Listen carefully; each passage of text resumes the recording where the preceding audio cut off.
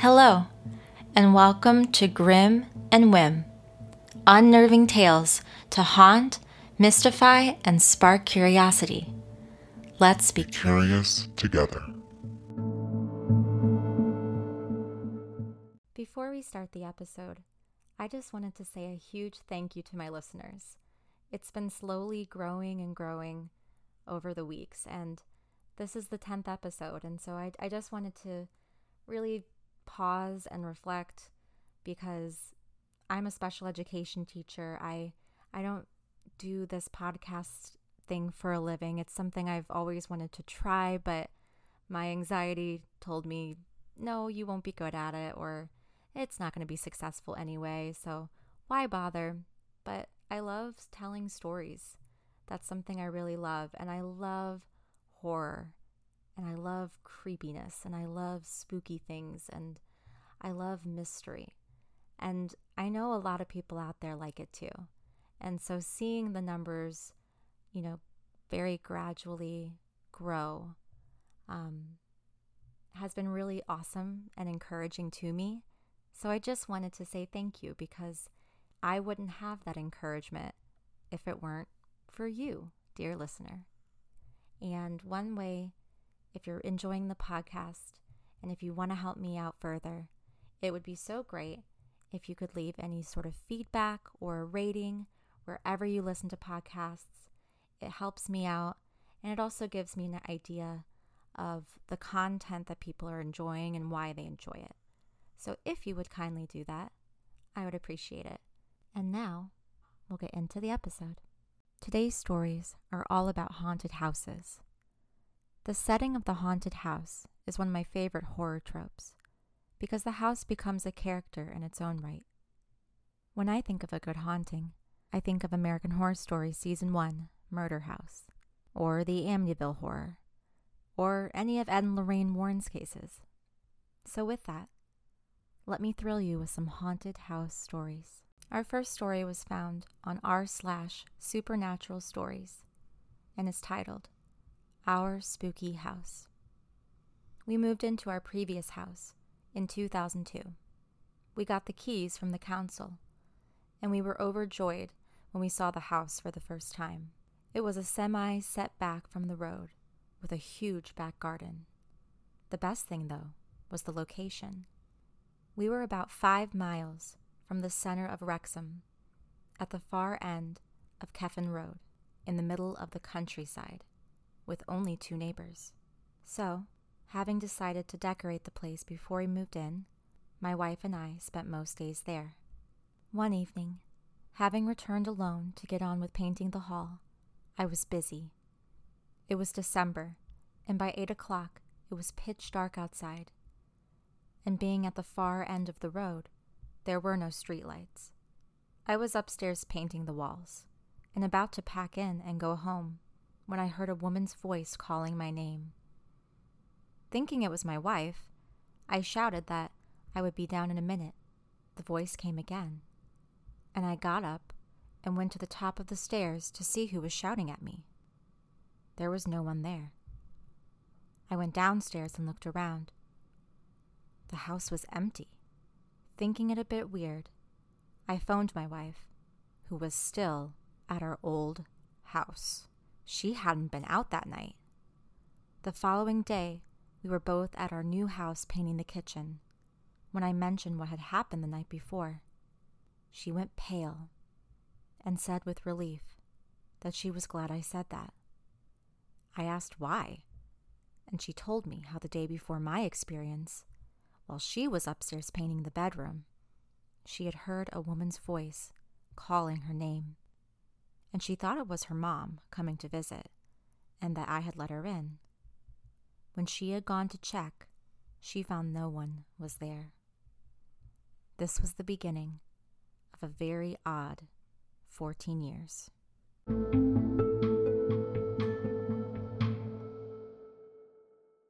Our next story is titled My Old House. When I was in 4th grade, we moved from Clifton to a small town in New Jersey near Elizabeth. For privacy purposes, I don't want to reveal the exact location, as it's not relevant to the story. This house was old, sort of run down, and not one of the first options my parents considered. But it was better than our old living situation, so it ultimately became the house we lived in. From the very beginning, everything in the house was off. My siblings and I were too excited to notice anything wrong with it at first. To us, it was an extravagant house. It wasn't until we settled down that we started to notice weird things. Our room was at the attic. There were sealed and locked doors that were attached to the walls on the right. During the night, they would rattle and shake, as if they were being pushed against. Me and my siblings joked that it was a creepy person who snuck in to live with us. We chalked it off as the wind making its way into the house. Next, we started to hear footsteps, scuttling and crawling on the floor in the attic. It would mostly happen when our parents weren't home or when they were off working. It wasn't as terrifying as it would have been if we were alone. My siblings and I would just check the attic for intruders and move on. We eventually ignored the sounds from the attic as the months moved on. Around 5th grade was when things started to escalate.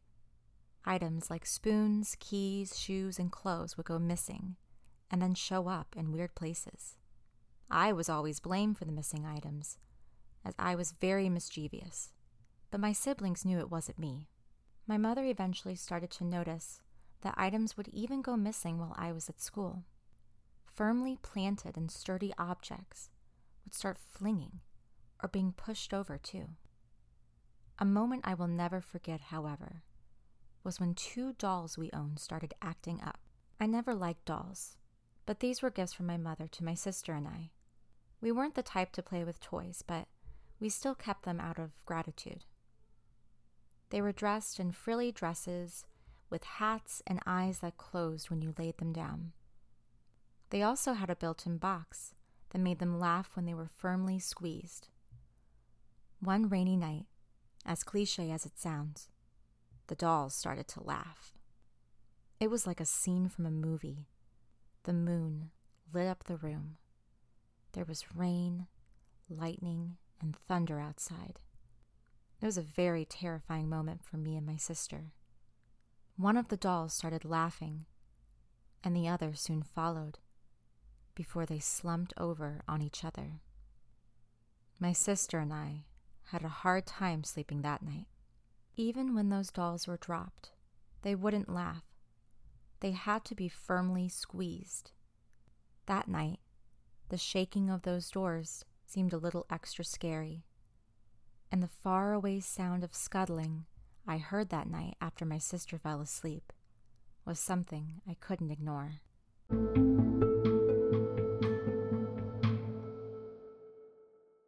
Our final story is by me. This is my very own paranormal experience, and it's really my only paranormal experience that I can really remember from my childhood, and it happened at the Lemp Mansion, which, if you are unfamiliar with the Lemp Mansion, it's sort of a landmark in St. Louis, and it was built in the 1860s and was home to the Lemp family, who were very wealthy and located next to their family business, the Lemp Brewery, which was a very successful brewery up until Prohibition. Between 1919 and 1949, there were 5 deaths and or suicides that happened in the house. So the Lemp Mansion is reportedly haunted because, this building has had a lot of tragedy, a lot of sadness. And I believe that locations that have endured such tragedy can sort of hang on to that tragedy, and it can manifest into spirits or some sort of evil or haunting energy. So now that you have a bit of background on the Lemp Mansion, and I've definitely considered doing an entire podcast on the Lemp Mansion, so I may circle back to that and do that on another day, but I just wanted to give the listeners who maybe aren't from St. Louis or don't have the background a little bit of information about what the Lemp Mansion is. So my story takes place when I was in about 5th or 6th grade, and I was a member of a Girl Scout troop. And as many people know, one of the things that Girl Scout troops do is they sell cookies, and they use that money to go on trips or excursions. They do activities, and it's really just about the Girl Scouts having these unique experiences. So for example, my Girl Scout troop, we did a couple different types of excursions where we went and we learned how to horseback ride, or one year we used the Girl Scout cookie funds to, do pottery classes, and then I think we did skiing. And when I was in 5th or 6th grade, that was the year when we did the Lemp Mansion tour, and we actually got to go to the Lemp Mansion and do a tour of the house with a tour guide. And then at the end of the tour, the plan was that we were going to be served dinner in their beautiful dining room. It's gorgeous. I have been back to the Lemp Mansion a couple times in my early 20s, and it's still a beautiful home. There are weddings that happen there. They do different things for Halloween. I think they even do brewery tours, especially around Halloween time. I'm not sure if they still do that. I'd have to look into it, but I know it was advertised a lot when I was a kid. People going down into the brewery on Halloween night. So going to the Lemp Mansion as a 5th grader, I didn't really know anything about the Lemp Mansion. It's not like today where if you don't know something, you can just Google it. Back then, I didn't have access to being able to look up anything about the Lemp Mansion, so I was going in blind, as were, I think, most of the Girl Scout troop. We were going in blind, not really knowing much about it, and we were going there to learn. So we go to the Lemp Mansion, and, we go around like 5 or 6 o'clock at night, and it's already starting to get kind of dark, and we begin the tour. The tour guide, he was very friendly.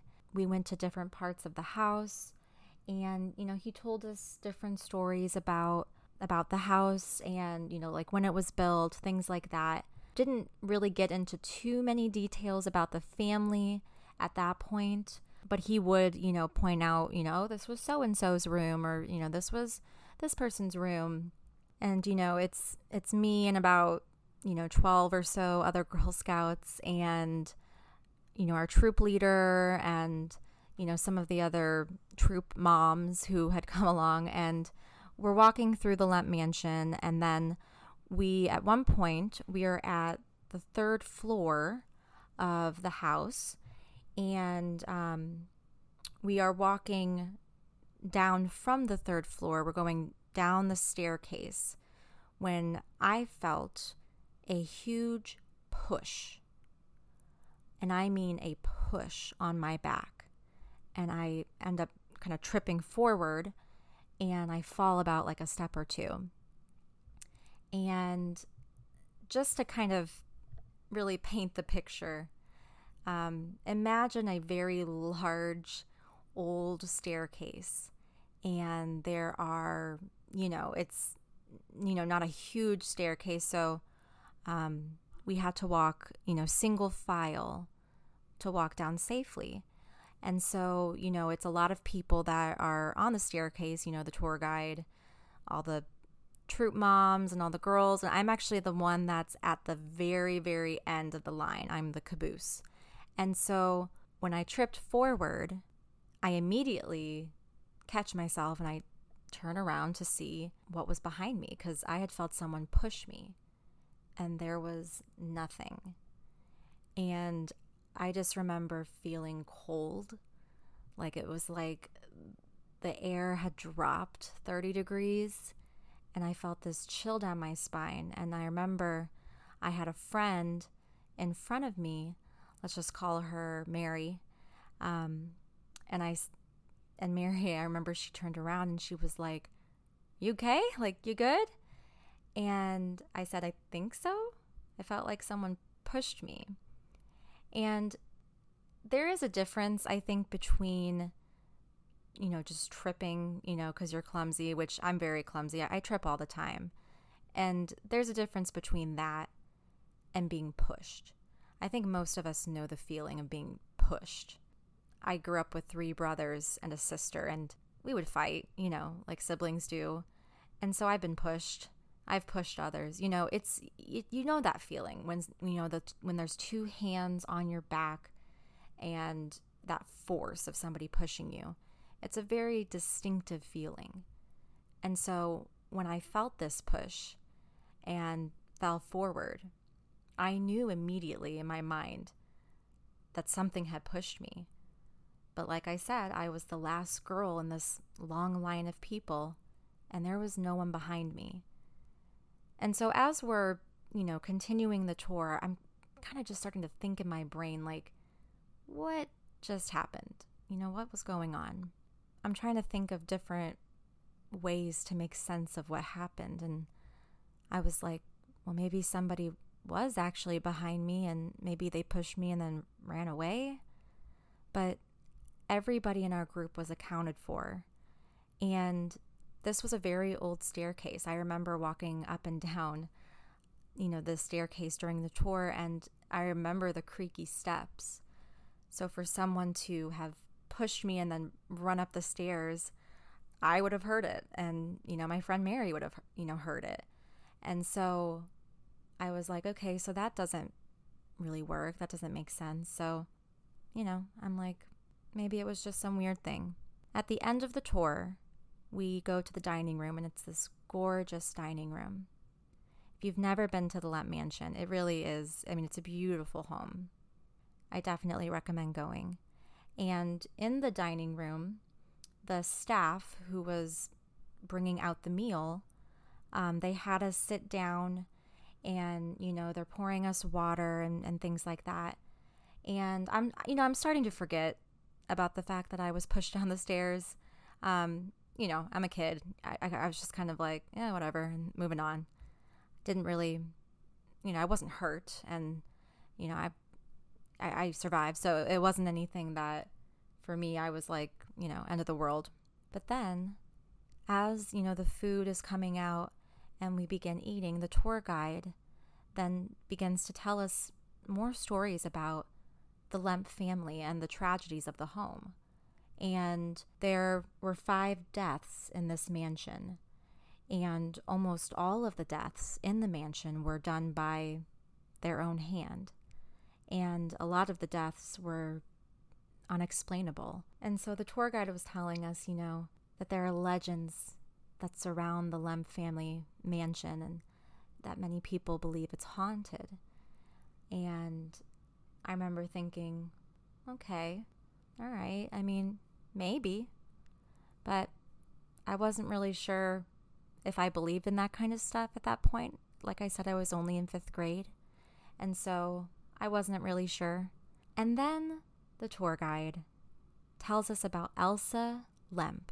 So in 1920, just days after her marriage, Elsa Lemp supposedly took her own life with a gunshot to the chest. But she didn't leave behind a suicide note. The Lemp family, they called their doctor and they called an attorney and the coroner without ever notifying the police. The police weren't involved until at least 2 hours after her death. And so, it's sort of a mystery. Did Elsa Lemp really commit suicide, or did her husband take her life? Oh, and here's the kicker. Elsa Lemp, her room was on the 3rd floor, the same floor I felt a push and nearly tripped down the stairs. So the tour guide is saying this, and I look over at my friend. We were kind of like near each other, but we look across the table at each other and we're just sort of like, oh my goodness. I remember the next day at school talking about it with her and being like, I think I was just pushed by a ghost. I really think I might have just been pushed by the ghost of Elsa Lemp. And that's my story. I have no way of verifying it.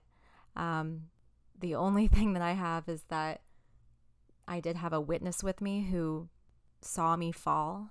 And then I also have my own belief that I was pushed because I felt hands on my back. I felt that, very distinguishable feeling of being pushed. So I have no idea if the Lemp family truly does haunt the Lemp Mansion, but I certainly had an experience that day that I don't have a logical explanation for. And so, believe it or not, but I believe I was pushed by the ghost of Elsa Lemp in the Lemp Mansion.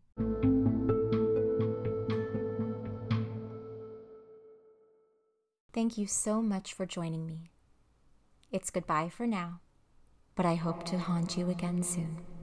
If you have your own scary story, or a strange encounter, or anything else that falls under the umbrella of mysterious or chilling or spooky, you can type it out and please send it to grimandwhim@gmail.com.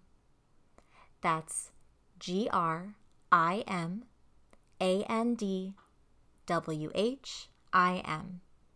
@gmail.com.